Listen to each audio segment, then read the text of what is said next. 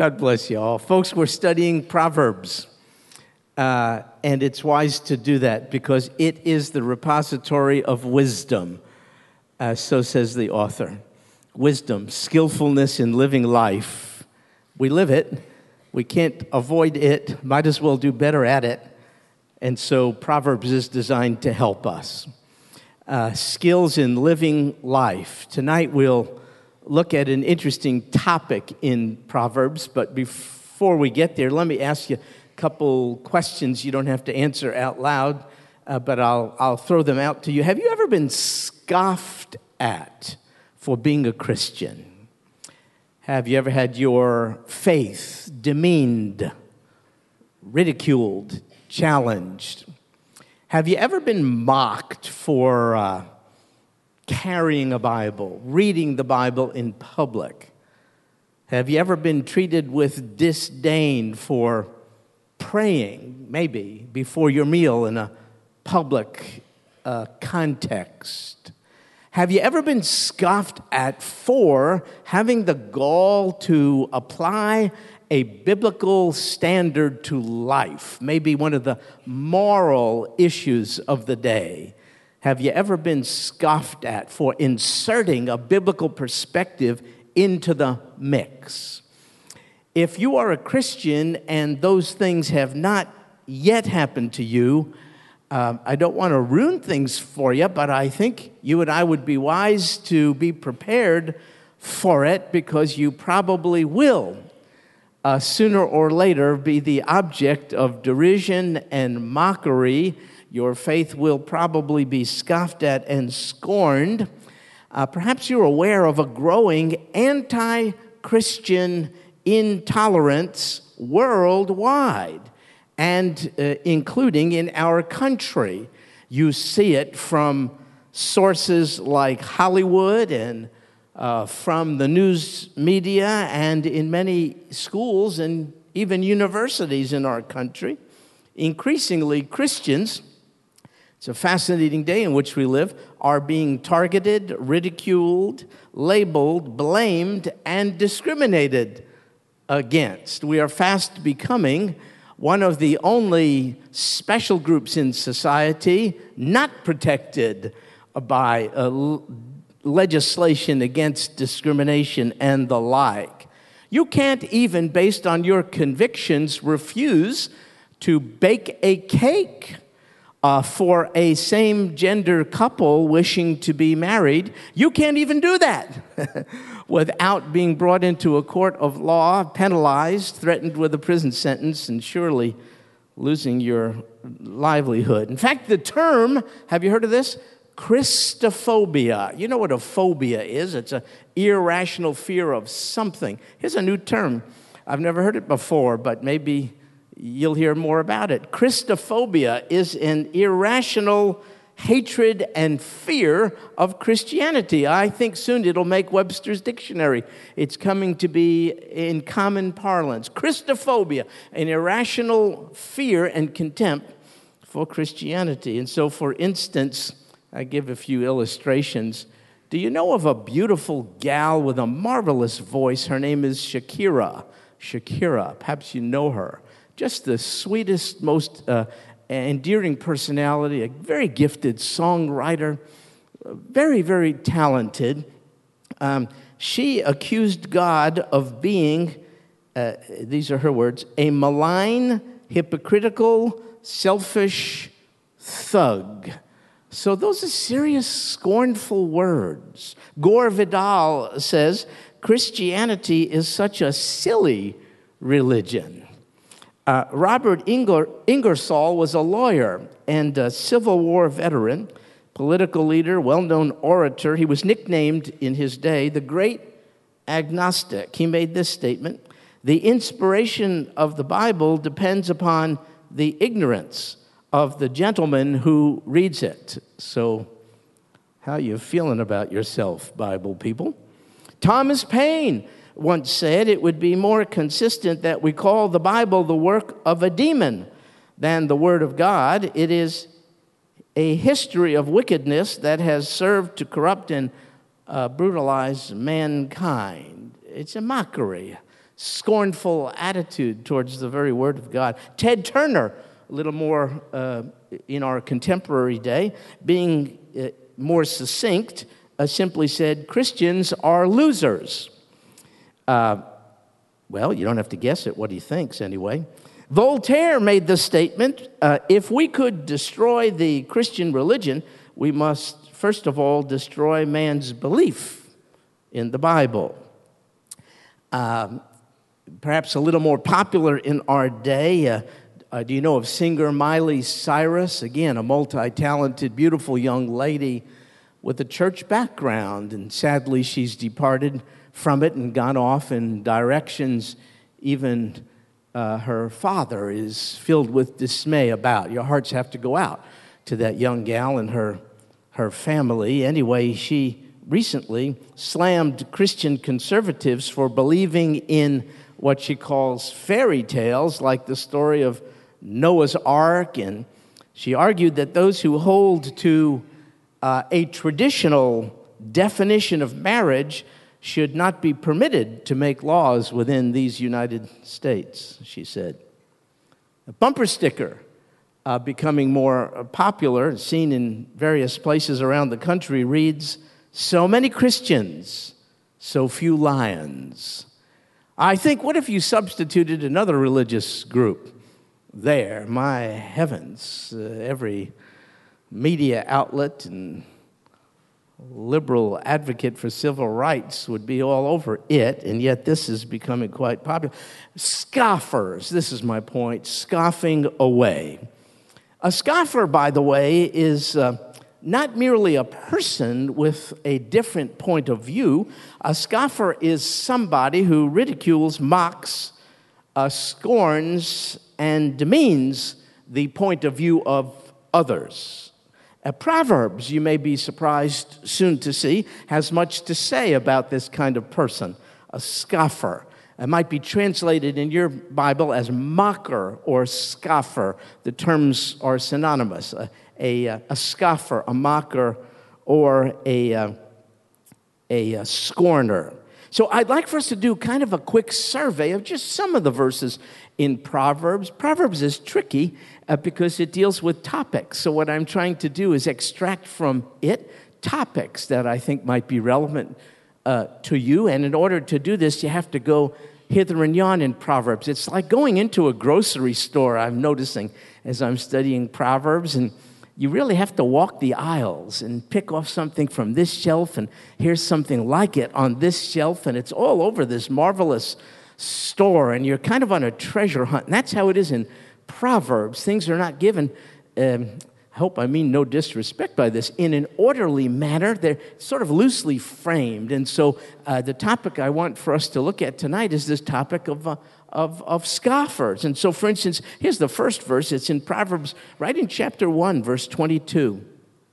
How long, O naive ones, will you love being simple-minded and scoffers? You see, there's a reference to this people group. Scoffers delight themselves in scoffing, and fools hate knowledge. How long is the question wisdom puts to three types of obstinate people? How long naive ones? Those are folks who really don't mean harm, but they're simple, and they're unsophisticated in life, and thus easily persuaded and vulnerable, naive ones. And then you have another group, fools, not foolish in an intellectual sense. It's a reference to their deficient sense of morality. And then you have scoffers. And you'll see that the distinctive of scoffers is this one word, arrogance.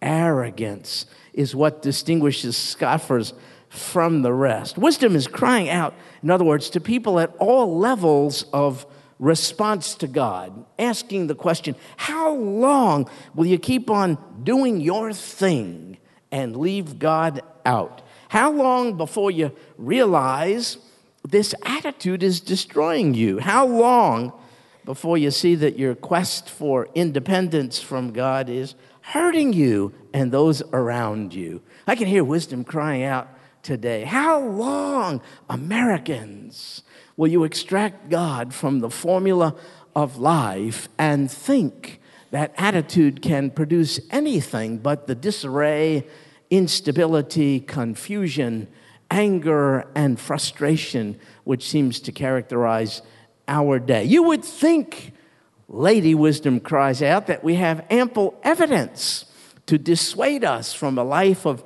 independence from God. How long? Now the question is, how should you and I as Christians respond to people such as this? Scoffers. Should we scoff back at the scoffer? Should we mock the mocker? Should we scorn the scorner? No, I don't think we should. Here's what I think we should do. We should pray for those folks and seek with a sincere heart's desire after their salvation. And I'll tell you why. That's what made us no longer to be scoffers and mockers of truth. Salvation saved us not just from the penalty of sin, but from a really corrupt mind. When one accepts Christ, his mind, his way of thinking, comes to be implanted in ours, and we begin little by little to act in light of it. I'll never forget reading for the first time in John chapter 8, verse 12, Jesus said, "I am the light of the world. He who follows me will not walk in the darkness, but will have the light of life." We were ones who used to walk in the darkness. We were scoffers and mockers and scorners, and what a difference the Savior has made. So our unique Christian response must be not to respond in kind to those who mock and scoff and demean us. It must be to pray for them and to do everything we could to make the Lord Jesus high and lifted up in our own lives so that he becomes an issue, an unavoidable issue in their own life. So we should not, in my opinion, scoff at the scoffer, and I'll tell you why. The unrepentant scoffer will be handled by the God he or she has scoffed, and we don't have to help God out in the process. So look with me to Proverbs chapter 3 now, verse 34 in our survey. That's the next verse, Proverbs on this subject. Proverbs 3, verse 34. Though he scoffs at the scoffers, yet he gives grace to the afflicted. It's the Lord who has the right and the authority and the prerogative to scoff at the scoffer. We do not. We must hold open a hand of mercy, the likes of which we have received ourselves. So we have to be really, really careful not to nullify the magnificently attractive gospel message through anger, disdain, and a demeaning attitude of our own. It's conduct unbecoming Christians, but we could leave the scoffer to the hands of Almighty God, who stands ready to give grace to those who hurt and who are afflicted, but who will meet the scoffer with scoffing of his own. Now, you can recognize a scoffer in your midst by the way he responds to one thing, a word of correction. Take a look, for instance, at Proverbs chapter 9, verses 7 and 8. That's where we'll travel next. Proverbs 9, 7 and 8. He who corrects a scoffer gets dishonor for himself, and he who reproves a wicked man gets insults for himself. Do not reprove a scoffer, or he will hate you. Reprove a wise man, and he will love you. A scoffer is one who has contempt for anyone who would dare correct him. Scoffers show no respect for opponents or for opposing points of view. I do not want to focus on what's going on in the presidential election, but I must tell you it's helped me to understand texts like these as I watch the whole process. Now, we would be overstepping our bounds to in any way tell believers who to vote for specifically. That's not our role. And I don't think who you vote for is a litmus test of your Christianity. You know what I mean? That's the wonderful beauty of this country. So I'll not do that. I'm just saying I've seen, perhaps you have as well, in the debates, conduct unbecoming statesmen, demeaning of opponents. Now, fair and legitimate disagreement, cordial disagreement about the issues is one thing, but name-calling, attacking, demeaning, labeling, this seems to me to be the mark of the one in Proverbs labeled a scoffer. So scoffers have a tone of contempt and disdain for those whose opinions differ. And it's quite interesting that it doesn't matter who the opposing point of view is coming from, even if it comes from a lowly journalist, not even someone who's competing for the position you so desire. It's amazing to me how some have no capacity to let it go. They can't distinguish the position of the critic. Anyone who dares be a critic, if you're a scoffer, brings out on your part contempt for the gall of the person to challenge your perspective. Now, this is very interesting. Scoffers, under the veneer of confidence and strength, are usually very insecure people. So insecure are they that though they act as if their opponents do not matter to them, seriously, they can't stop focusing on their opponents.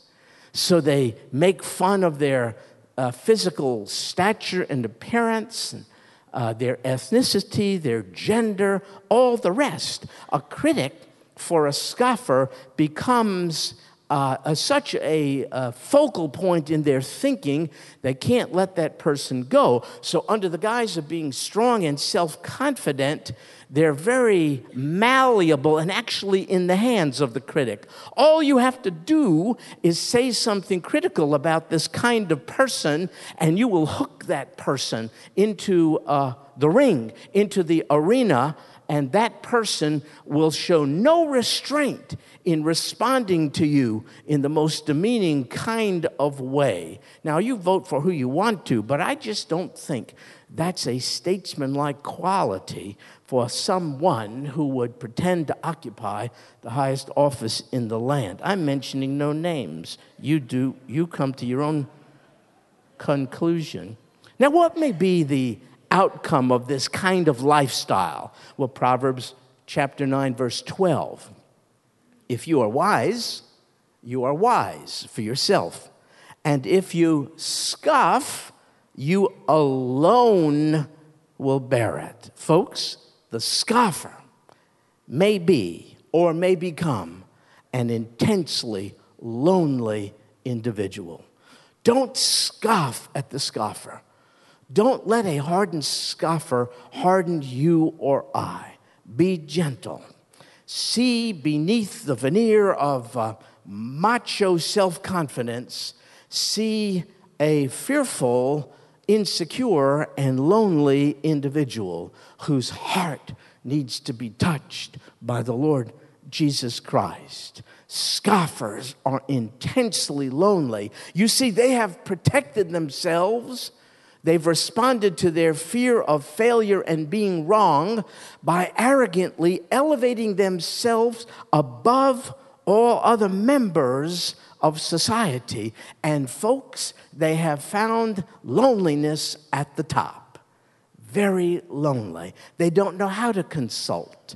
They don't know how to work harmoniously. They don't know how to seek counsel. They don't know how to get along with those who see things differently. And in so doing, they isolate themselves from the rest of humanity. See, if you can, with the eyes of grace, past the veneer of strength, see under it a scared child, afraid to be found out, to be human, flawed, imperfect, and insecure. That's what you have. The stronger the imposition of one's authority, imposition, not exercise, imposition of one's authority, the more bluster there is, oftentimes in direct proportion to it, is an attempt to hide insecurity and intense fears. See, a real strong man does not get hooked into a vicious response to everyone who criticizes him or her. So, does the scoffer have an intellectual problem? Is that the scoffer limited in his intellectual ability? No, not necessarily. Look now at Proverbs chapter 14, verse 6. I apologize for this. We're traveling through it, but that's how you have to sort of treat Proverbs. I've just looked at all the verses I could find, selected out some of the key ones on this subject of scoffing, and they're like all over Proverbs. So here's the next one, Proverbs 14, verse 6. A scoffer seeks wisdom. You may find that surprising, that a scoffer seeks wisdom. Oh, no. A scoffer is looking how to live life more skillfully. A scoffer seeks wisdom and finds none. But knowledge is easy to one who has understanding. A scoffer is seeking wisdom. So his fundamental problem does not have to do with his IQ. It has to do with his attitude. You see, he is seeking to find wisdom, knowledge, understanding, but he cannot find it because he's looking for wisdom in all the wrong places. You see, right here in Proverbs chapter 9, verse 10, it says, the fear of the Lord is the beginning of wisdom, but the scoffer respects his own values, thoughts, and conclusions. This is terrible, even more than those of God. So the scoffer is on a quest for success in life, how to live it more wisely, but is looking for wisdom between his own ears. Instead of seeing that the beginning of wisdom is to bow before Almighty God and show ultimate respect to Him. So again, the scoffer's basic problem is displayed in his response to correction. He doesn't accept it, nor does he seek it. Take a look now at Proverbs 15, verse 12. A scoffer does not love one who reproves him. He will not go to the wise. Now, nobody likes to be corrected. It hurts. It wounds. Nobody likes it.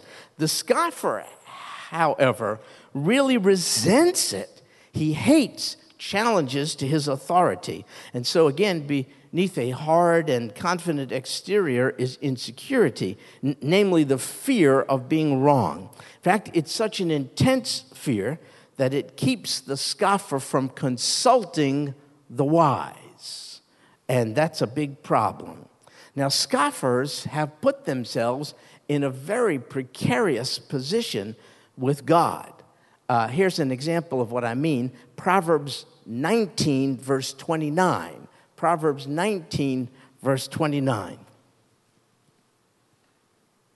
It says, judgments are prepared for scoffers, and blows for the back of fools. God has prepared judgment for the scoffer. Condemnation is prepared and waiting for him. God has, in effect, made an appointment for the scoffer that he cannot miss, at which time he will meet up with judgment due to his haughtiness, arrogance, pride, and scornfulness. This is why our response to folks in that category must be to pray for them, yearn with every ounce of our being for their salvation, so that they could avoid having this appointment with God, during which time they will be judged.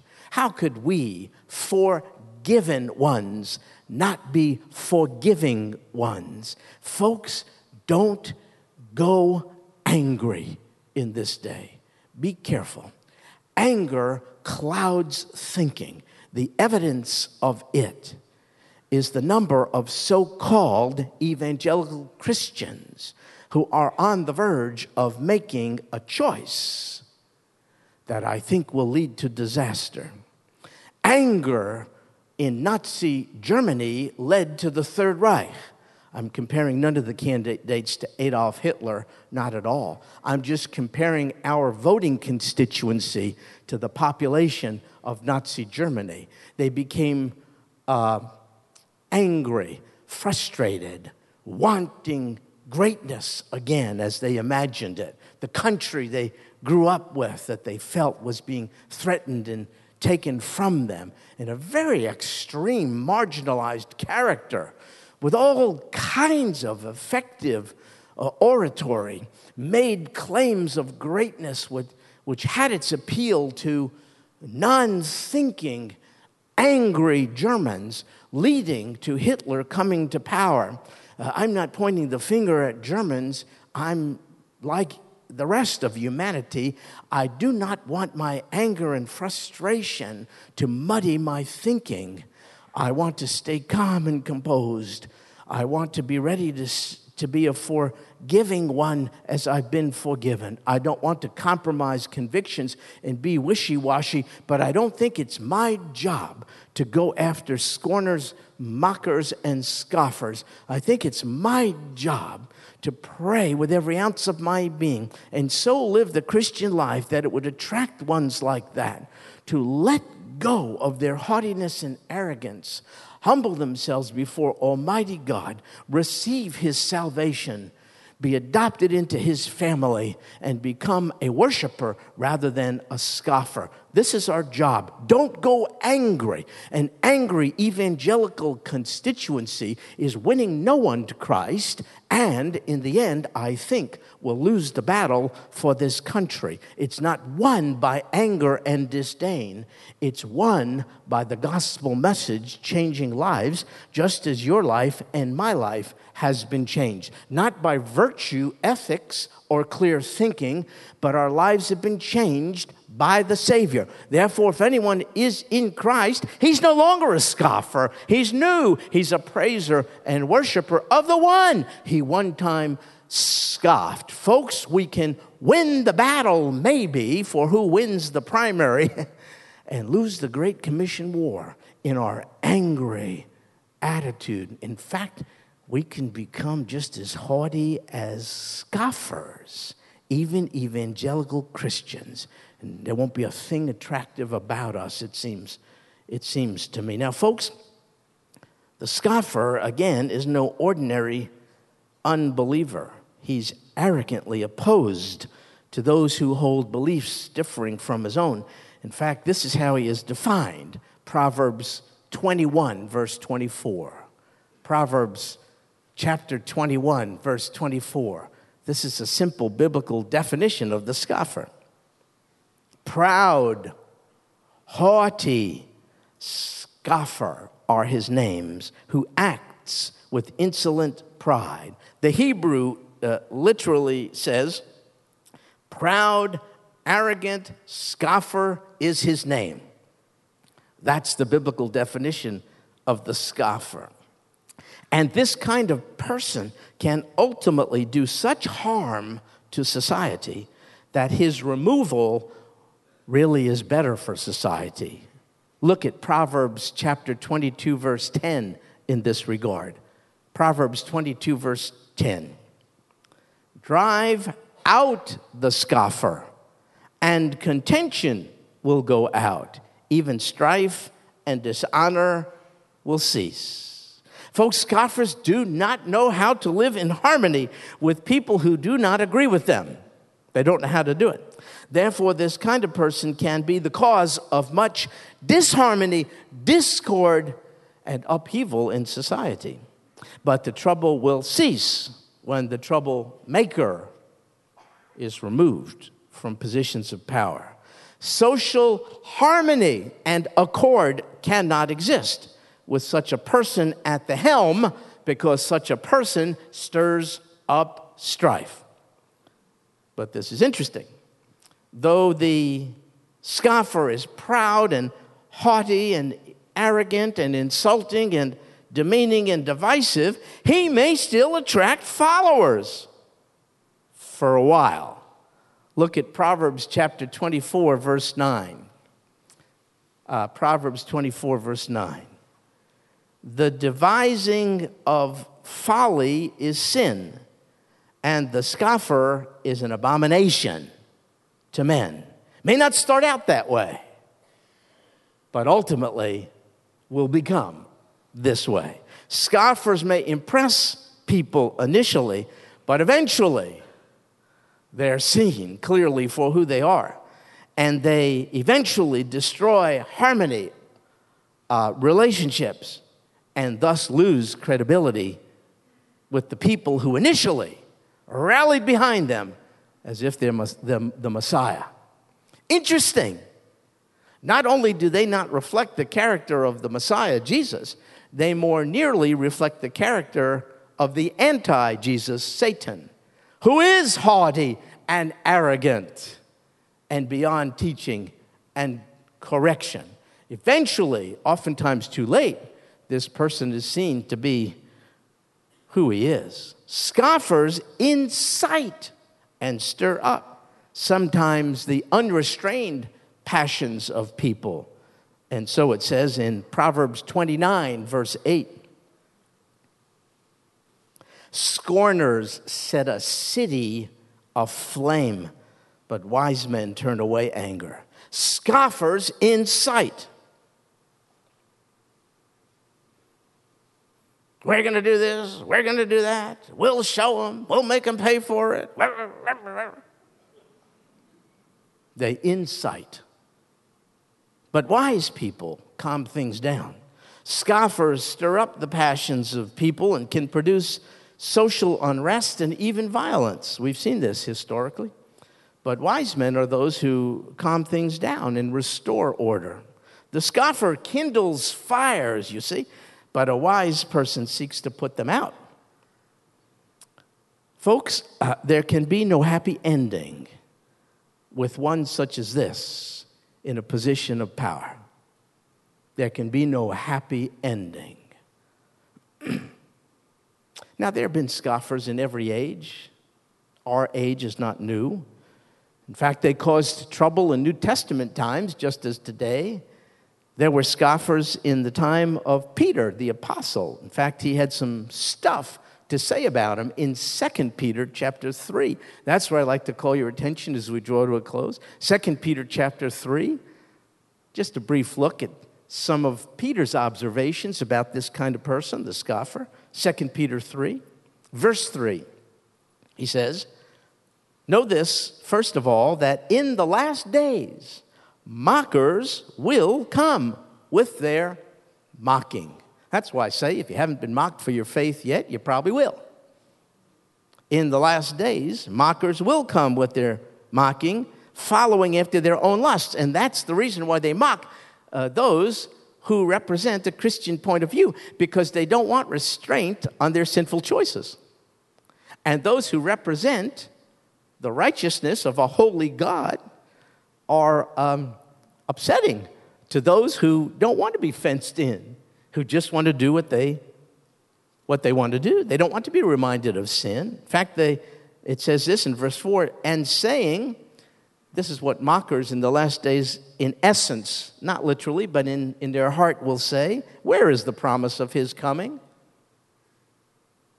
God's coming. The Lord Jesus coming again. Where is the promise of his coming? For ever since the fathers fell asleep, all continues just as it was from the beginning of creation. You Christians are talking about getting ready through salvation for the Savior to come again. What are you talking about?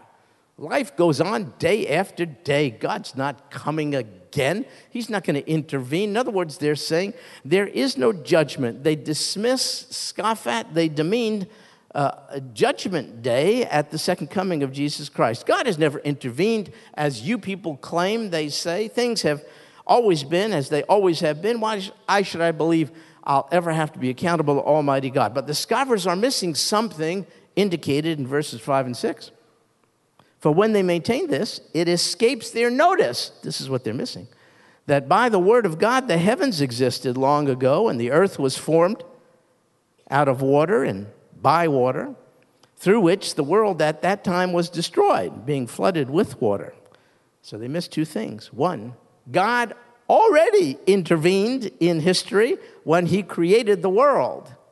Furthermore, he intervened again in history when he flooded the world. So for those who say everything's going on, God just somewhere, he's a fictitious figment of your imagination. He's not. What are you talking about? God already intervened in the space-time dimension that contains us. He already intervened in human history. Number one, by creating the world. Number two, by flooding the world. And the point is, Peter's making, he will intervene one day in judgment again. Verse 7, but by his word, the present heavens and earth are being reserved for fire, kept for the day of judgment and destruction of ungodly men. No, things are not going to continue to go on the way they are. A world in rebellion against God has a shelf life. All it takes from Almighty God is one word to put it all in check. And here's the word: enough. Enough. But that can't be our word. It can never be our word. Enough. I'm done. No. We always, with hope and vigor and intentionality and focus, must be Great Commission people. Because the world is still full of people needing to hear of the Lord Jesus Christ. That's our Great Commission. It's up to God to say enough. It's not up to us to do that kind of thing. Now, verse 9. The Lord is not slow about his promise, as some count slowness, but is patient toward you, not wishing for any to perish, but for all to come to repentance. And so now we find out that the mocker, casting aspersions on God's character, he hasn't come, everything is going the way it is. Oh no, it's not the slowness of God that has kept him from returning in judgment. It's the mercy of God, that others might be saved. And here's the irony of it all. The very one scoffing God for his inactivity in holding him accountable is inactive for a spell, so that very scoffer could have a chance to hear the gospel message and be saved. This is the amazing grace of Almighty God by which you and I have been saved. This is what God wants, that none should perish, no scoffer, but that all should be saved. This is what he wants for people whom he has created and died for. And this, above all, is what he wants for us. Folks, we must not be compromised. We must not feel the permission to be contemptuous, cynical, pessimistic, angry, shut down, and isolationist. We must be filled with the joy of salvation, the hopeful expectation of his return in due season. And until then, about the work of seeking to save the lost. That's the main thing for us. Folks, not only should our agenda be the salvation of lost scoffers, it should be the kind of holy lifestyle that so please God and so attract unholy people that they want to know of this holy God. So in closing, verse 11, since all these things are to be destroyed in this way, what sort of people ought you to be in holy conduct and godliness? I liked it when the scoffer was the problem. But now the Father is saying it's about you. If you believe all these things, what sort of people ought you be in holy conduct and godliness? In other words, the expectation of our Lord's return ought to inspire us to a separated, distinctively holy life. We don't have to be odd, but we ought to be different, not compromised. Folks, we have something to live for. The old corrupt world will be destroyed. The new will take its place. The Lord Jesus, you believe this, so do I, is coming again. Therefore, our agenda must be to live in a way that is consistent with our faith and hope in the Holy Lord who saved us coming again. And our agenda must be to tell all people that he wishes to save them as well. That's our mission. We don't have the luxury of anger and contempt. God has not given us the freedom to go that way. It's not permissible for us. No. Leonardo DiCaprio, what a gifted performer. Gifted actor. And he was recognized once again for his theatrical skills at the recent Academy Awards celebration where he received an Oscar. And then he used most of his time during his acceptance speech to make a plea to fight the consequences of climate change. Apparently, this is a very important matter to Leonardo DiCaprio. And I suppose there's something to it.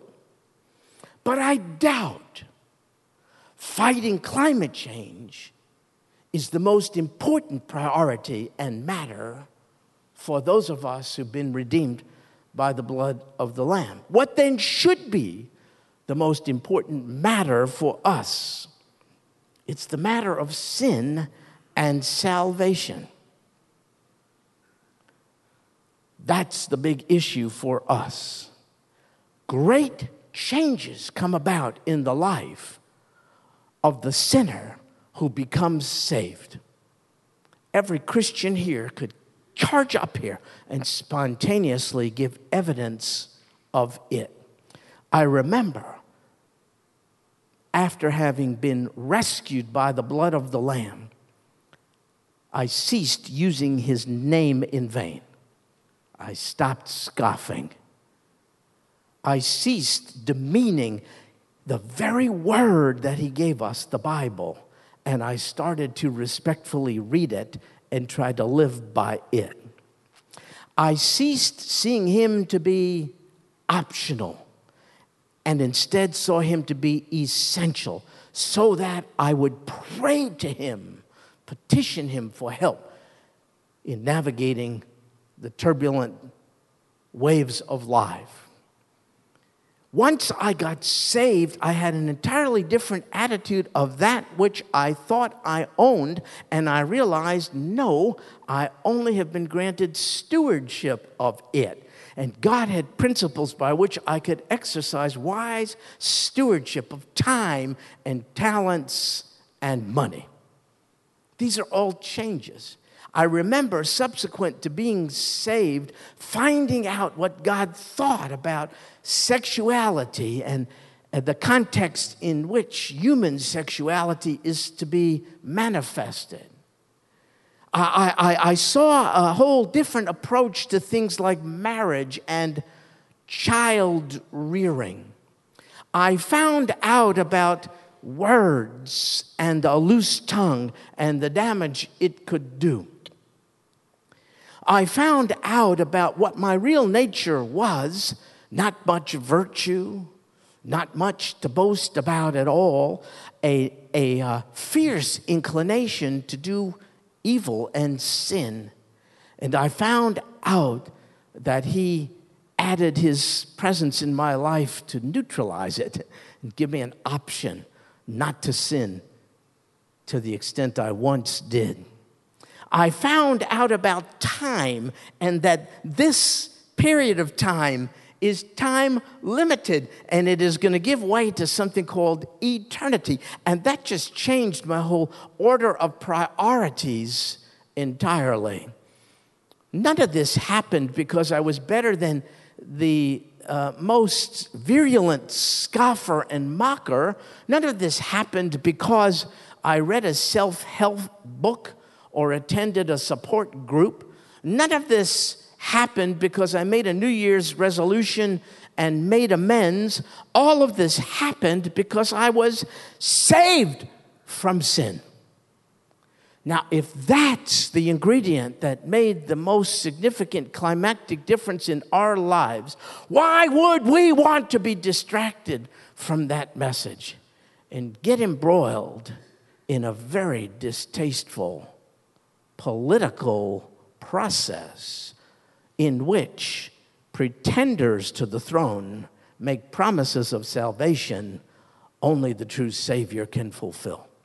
I didn't say divorce oneself from voting and citizenry and all the rest. I just said, my goodness, the ones entrusted with the only message that could change anybody are being so compromised now that we're not voting values.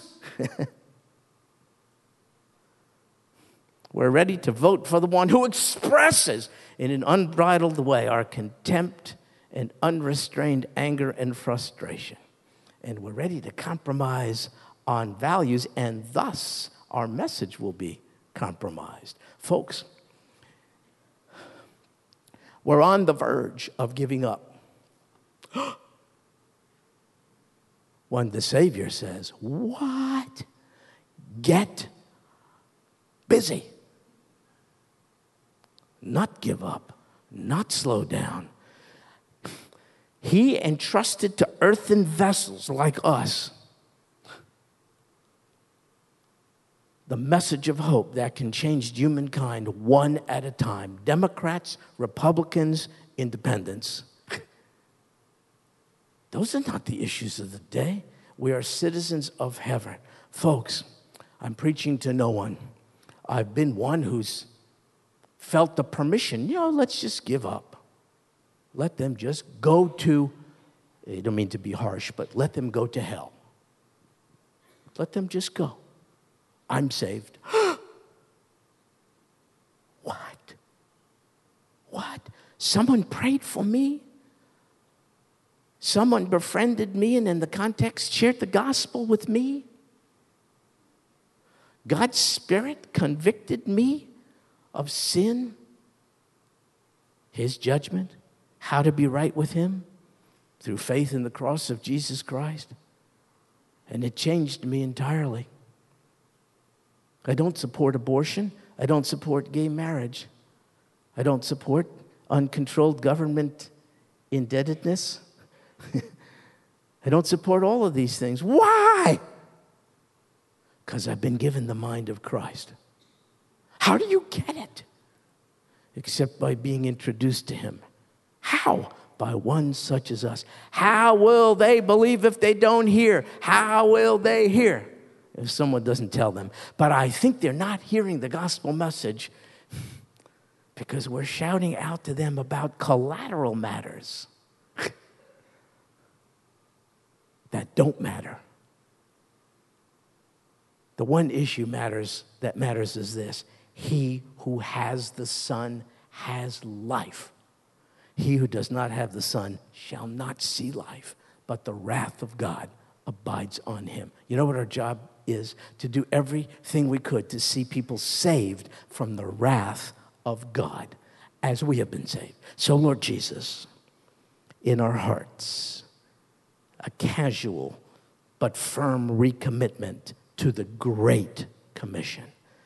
That's what distinguishes the church from every other organization.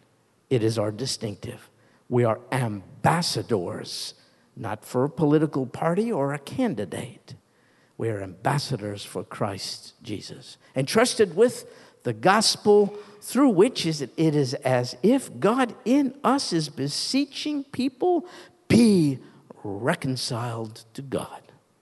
Set us on fire, O God, with a burning passion to be gospel sharers, soul winners, a holy people attractive to those who are still living in darkness. And oh God, would you so inspire and revive the church that the message of the church carries the day the message of reconciliation with holy God through the inexpressible sacrifice of the sinless one, the Lord Jesus, in whose name we pray.